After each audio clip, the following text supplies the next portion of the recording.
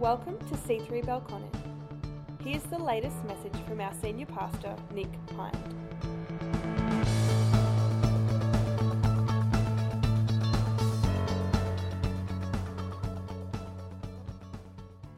Oh, the joys. Oh, the joys. Maybe a little bit of a strange way to start a message, but I want to put that phrase right in front of you. Oh, the joys. I actually reckon that'd make a really cool life statement. I was reading that, and I'll tell you where in a moment, and I was pondering and thinking about it this week. What a cool thing. Gotta be honest, I don't often think like this, but I thought, wow, if I had to have something written on my headstone at the end of my days, something that summed up my life, that'd be cool. Oh, the joys. I guess it'd get people thinking, what joys? Is that joy that was brought, joy that was experienced? Where does this joy come from? I actually think would be an amazing phrase and a fitting way to sum up a life. It actually describes to me a perspective on life. You know, it's funny how closely linked the end and the beginning can be. Jesus said, well, you know, the first will be last and the last will be first. Maybe that's where your thought first went. But what I want to say to you is that what will be said at the end is so much about where you start from. What is first in your life is actually going to sum up at the end of your life what you were all about.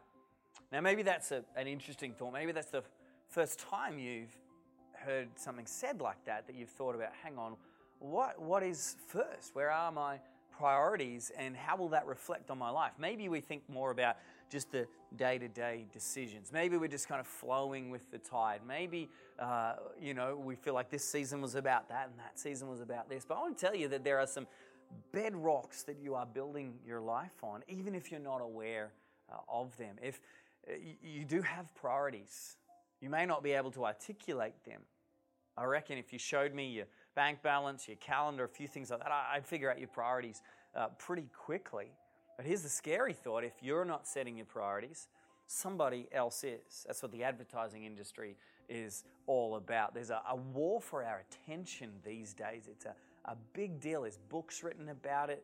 The reality is that all the devices around us are trying to grab our attention because that matters so much. What you focus on, what you orient your life around literally will determine what you produce and what will remain at the end. So I want to say again that where you start out from what is first actually determines what happens in the end. It'll describe and determine what life looks like when it's all said and done. And sometimes, maybe you've thought like that. Maybe you've thought, hey, I wonder what people would say about me, or what would you like said about you? I've used that as a way to frame up my life often at this time of year. Hey, what do I want people to say I was all about? And then ask myself the question, hey, do my choices today get me closer to that? That's where I want to be. That's the kind of person I want to be. Well, am I heading in that direction? Well, I come back to where that phrase is from, and it's from the Psalms. It's Psalm chapter 1. In fact, it's the very first phrase in the first Psalm in the Bible. And the New Living translation renders it like that. Oh, the joys of those.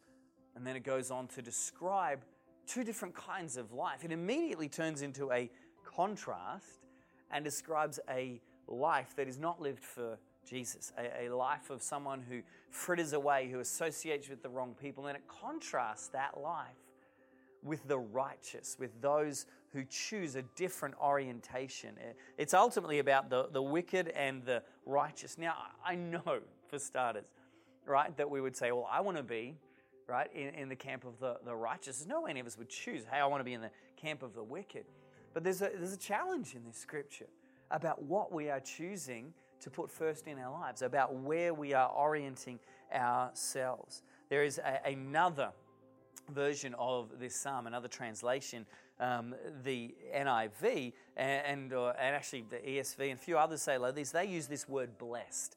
Blessed is the one.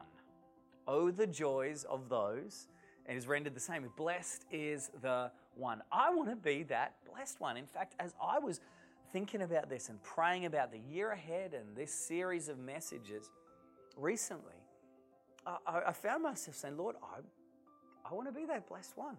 Blessed is the one. I want to be blessed. Now that might rattle you. Maybe it irritates you. Oh, you don't like people talking about being blessed. But God doesn't have any problem with that. In fact, He declares and describes His people as blessed. Blessing is not just about having unnecessary nice things in our life. Blessed is the state and the position of someone who puts God first. It is His declaration over our lives. You see, a life of following God is not just about maybe getting the scraps off the table. It's not just about maybe having God pay you some attention every now and then. No, it is a whole framework for doing life. It is a different mindset with a different goal. It's a different orientation that God describes as the life of the blessed. Those who seek after Him. Now this blessing, here's the catch, doesn't always look like what you and I might. We might say, oh, this is how I'd describe blessed. All the food I want to eat and never put on any weight when I eat cake and don't have to exercise anymore and got the best car and the best... No. It's not the accumulation of things. A blessed life is a life lived in relationship with God, but that life is described as one that isn't devoid of good things on this earth as well. It's not shaped by them. It's not in pursuit of them.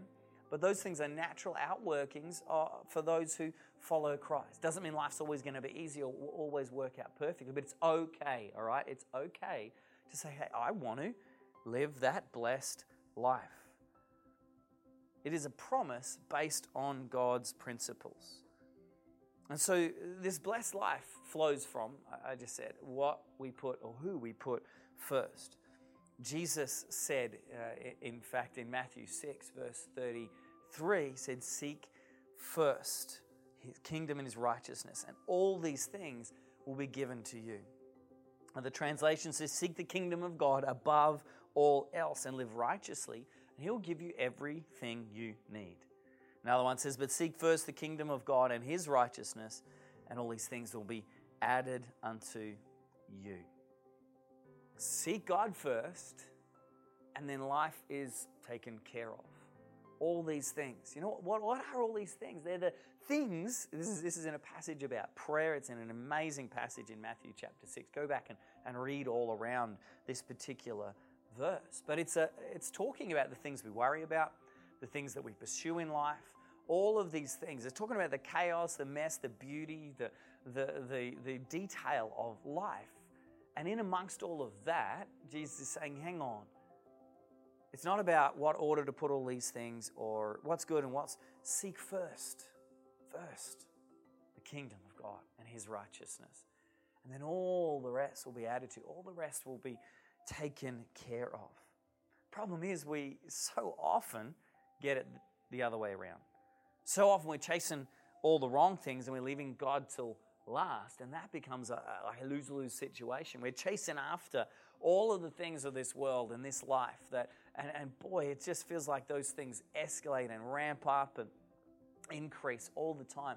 There's more to chase after, more options, more of these things that fighting for our attention. It's actually exhausting. The number of decisions we've got to make, the things fighting for our attention, that will just exponentially increase in our worlds and drown out the things of God if we let them.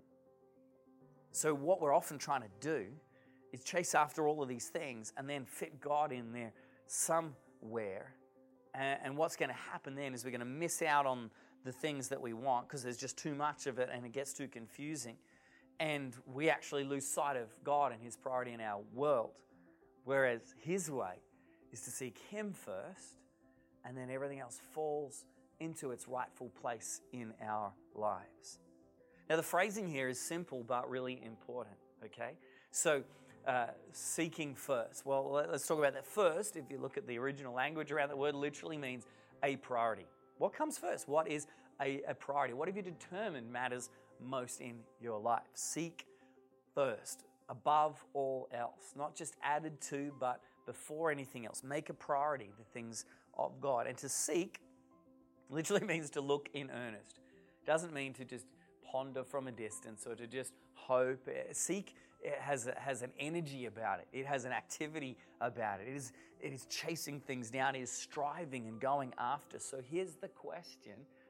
What are you striving after above all else this year? What is going to come first in your world? I think it's a particularly important question for us this year in the midst still of all this disruption. Now, some of that disruption's been helpful. In some cases, it's blown out some of the cobwebs. It's slowed us down long enough to reassess some things. But there's just been a lot of dirt, dust stirred up and mess and chaos. And that's a hard place to make decisions from. And it's really easy in that kind of mindset to just be thinking, what's next? What am I going to grab onto? Where's a distraction? Where's a pleasure to pursue? What's something that'll just make things feel a bit easier? Or, I just can't do it. I can't be bothered. I can't get my head around. I don't know what to do. It's a little bit like if you've ever been trying to use the maps or the GPS on your phone in a city with a lot of buildings and it gets confused and can't lock on. I remember once, a number of years ago, we had this amazing opportunity to spend a little bit of time on holidays in Italy, and we went to Venice. Venice is, the beauty of Venice is getting lost. It's just impossible to know where you are. And there's like the canals and little back streets and things are numbered, but in a way that's so confusing. And so the Maps app was so valuable, but it'd just lose track sometimes. Or I've been driving through cities like Sydney and in amongst all the skyscrapers, and you lose the GPS fix. And then there's this frantic activity in you and in your device as it tries to, no left, no right, no, well, there, no, I'm not even sure where you actually are. And hey, where are we right now? It's hard to tell sometimes. Where am I? What is ahead? What direction am I trying to head in? It can be exhausting when we're just trying to figure out the next turn. But sometimes, so often the most important thing is to lift our sights, take our bearings, and just head for true north. Yeah, maybe there'll be some detours and some deviations along the way, but instead of having our sights down here, I don't know what 2021's all about. I've got some hopes and dreams and some ideas, a little bit gun-shy about planning and predicting when things are changing so much, but I've got to get the first things first. I want to be pointing in the right direction, and then God can adjust and work with me. I can adapt to circumstances, rather than obsessing over every little thing and I can't figure out what to do next. So what are you aiming for? What are you directed at? Romans 11:36 just tells us that everything is from Jesus, it happens through him, and it is for his glory. That is such a good perspective to start from. Everything that we do, everything that we have, everything around us is about God's glory. The output of our lives is about God's glory. Not just Sundays about praising God, not just these little moments in our day, hopefully when we're setting time aside, but a life that brings glory to God. So let's take that as our bearing, as our starting point. A life that brings glory to God, a life that puts the things of God first. Let's not start from just circumstances or culture and then try and squeeze God in. You know, as followers of Christ, we're not called to just try and adapt God to the situations around us. Or here's what's trending, or here's what's breaking news, or here's what's big in my world. Well, how do I squeeze God in? Or how do I try and place a bit of God on top of that? We're actually called to start from a different place, to start from God's truth and ask, what does it speak to our situation? What does it speak to the circumstances that we are seeing? Are we going to get all fired up about what are our justifications or what are our rights? Or are we going to think about God's truth and his love? And the fact that what we're living for is far beyond just the things of this earth, but things of eternal value. First things first.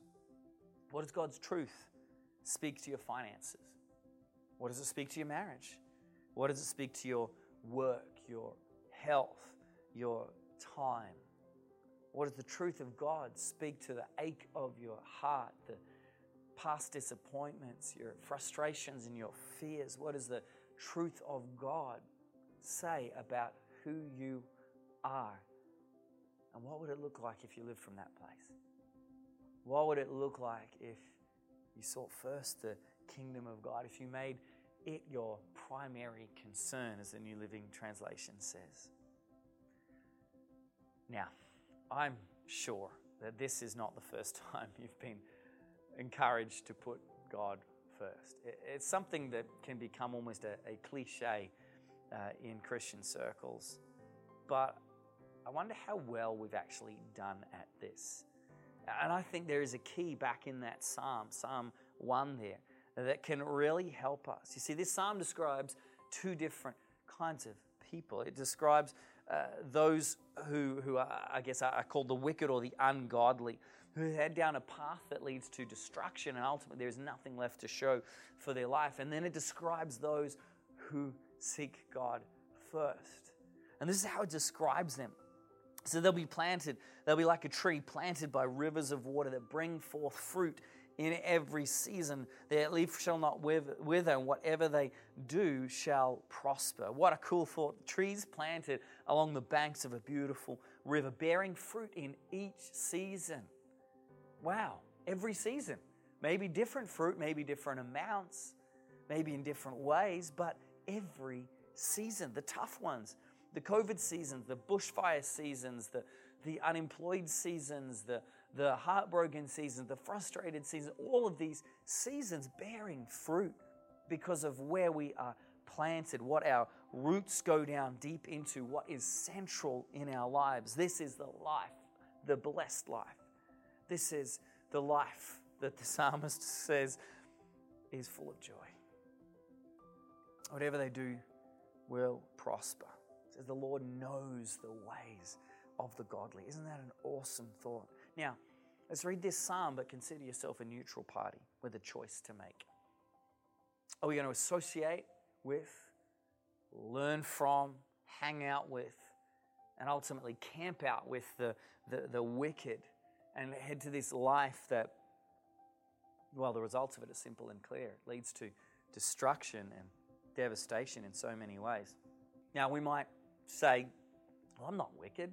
My friends aren't. I'm not just going for all of these things that are just all about me. But actually, well, God's word makes it really clear that there's only really two ways. Is one with God at the center, and anything else is a pursuit of things that are all about us. That's actually what sin is. It's a pursuit of things that are other than God. Sin is putting something else in God's place. And if God is not first, then our life is heading down this pathway. And it might seem like steps. You see, that's what the psalm says. It's incremental. It talks about someone who walks and then stands and then sits. They walk down a path and they stand around with certain people and they sit and they camp out in this way of thinking and living that is not God's best. The orientation of your life matters so much. What is first matters so much. And so here's the key that I believe is in this psalm to help us. If you're glazing over and saying, oh yeah, put God first, well, what does that look like? You know what the psalmist says here? It says, they delight in doing everything the Lord wants. Day and night they think about his law. Another translation says, but their delight is in the law of the Lord, and his law they meditate day and night. That word delight is the absolute key here. I want to live a blessed life. What does that look like? It means to delight in the Lord. Delight in the things of God. I wonder how long since you've thought about God like that. Not duty, not responsibility, not burden, but delight. You know, when you delight in something, even the hard stuff feels easy. If you're just trying to exercise with no passion, it's hard work. But if you've got yourself to the point where it's something you love, well, then even the hard stuff feels good. It feels easy. So you see, this psalm is all about relationship. It's not saying do all the right things. It's saying let your heart rejoice. Let it delight in the things of God. Then it won't be hard. It won't feel like duty. Delight is different to duty. Maybe you can cast your mind back to the beginning of a romantic relationship, right? Where nothing is too much effort, where there's this overwhelming desire to please, where everything is a joy. It means to be captivated, to see radiance and beauty and intricate details worth celebrating. It means to be absolutely captivated by someone. Sadly, lots of relationships drift into duty. They go from this season where nothing is too much trouble to where everything is too much trouble. Where things have become about hard work and roles to play and effort and duty. And boy, that can happen in our relationship with God. And I just want to encourage you at the start of this year. Delight in the Lord. Delight in His ways. Delight in His word. I think we need to go back to a journey of discovery into the marvels of who Jesus is. I love the way the psalmist says a little later on that he wants to just sit in God's temple, in His house, and gaze on His perfections. Marvel at the beauty and the goodness of God. Marvel at the glory of His creation. Marvel at the depth of His forgiveness, the breadth of His grace shown for you. Marvel at His unending, unfailing love. Marvel at His mercies new every day. Marvel at the night skies that declare the glory of God. Marvel at the fact that Jesus knows every detail of your life and cares intimately for you. Marvel that He made you unique and wants a relationship with you. Do whatever it takes to delight in the Lord, to reset, to put Him first, to pursue Him not out of duty but out of passion, out of delight, out of a heartfelt longing for what matters to Him, out of a desire to give Him glory. You know, in coming weeks we're going to talk and then put into practice a lot of things around prayer and fasting and reading the Word and setting up our world right. We're going to launch into February with this incredible sense of unity as a church, chasing and seeking first the things of God. But even then, let's make sure those things are out of delight, not out of duty. Not just because somebody said, but because there's a hunger in me, or I want to develop a hunger for the things of God. So let me wrap up with this thought. There is competition for your first. There is competition for what is first in your life. Don't let somebody else decide it. Don't be ignorant of it. Choose.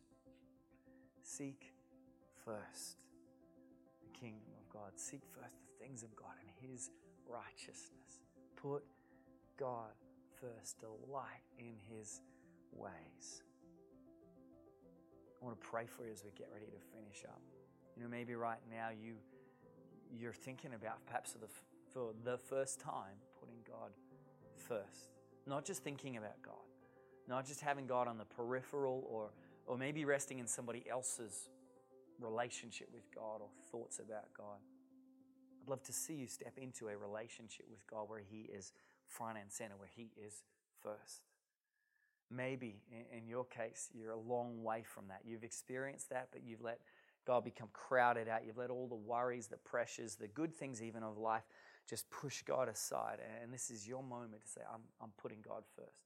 I'm coming back into a relationship with Him. I want to pray for you right now and everybody else that we would grow as we put God first this year. And if you want to make that decision, you want to take those steps, you want somebody to pray with you about putting God first in your life, please let us know by clicking the links on the side there or using those connection cards. That button that says, I raise my hand and I would like prayer. Don't hesitate. Hit that. Let's start this year together, running in the right direction, seeking God first. Lord, I thank You for Your goodness. I thank You for Your unfailing love. Lord, I thank You for the ability, the privilege of choosing to put You first. Lord, we want to seek You first. I pray for everybody who's deciding that for the first time. They want to know about a life of putting You first.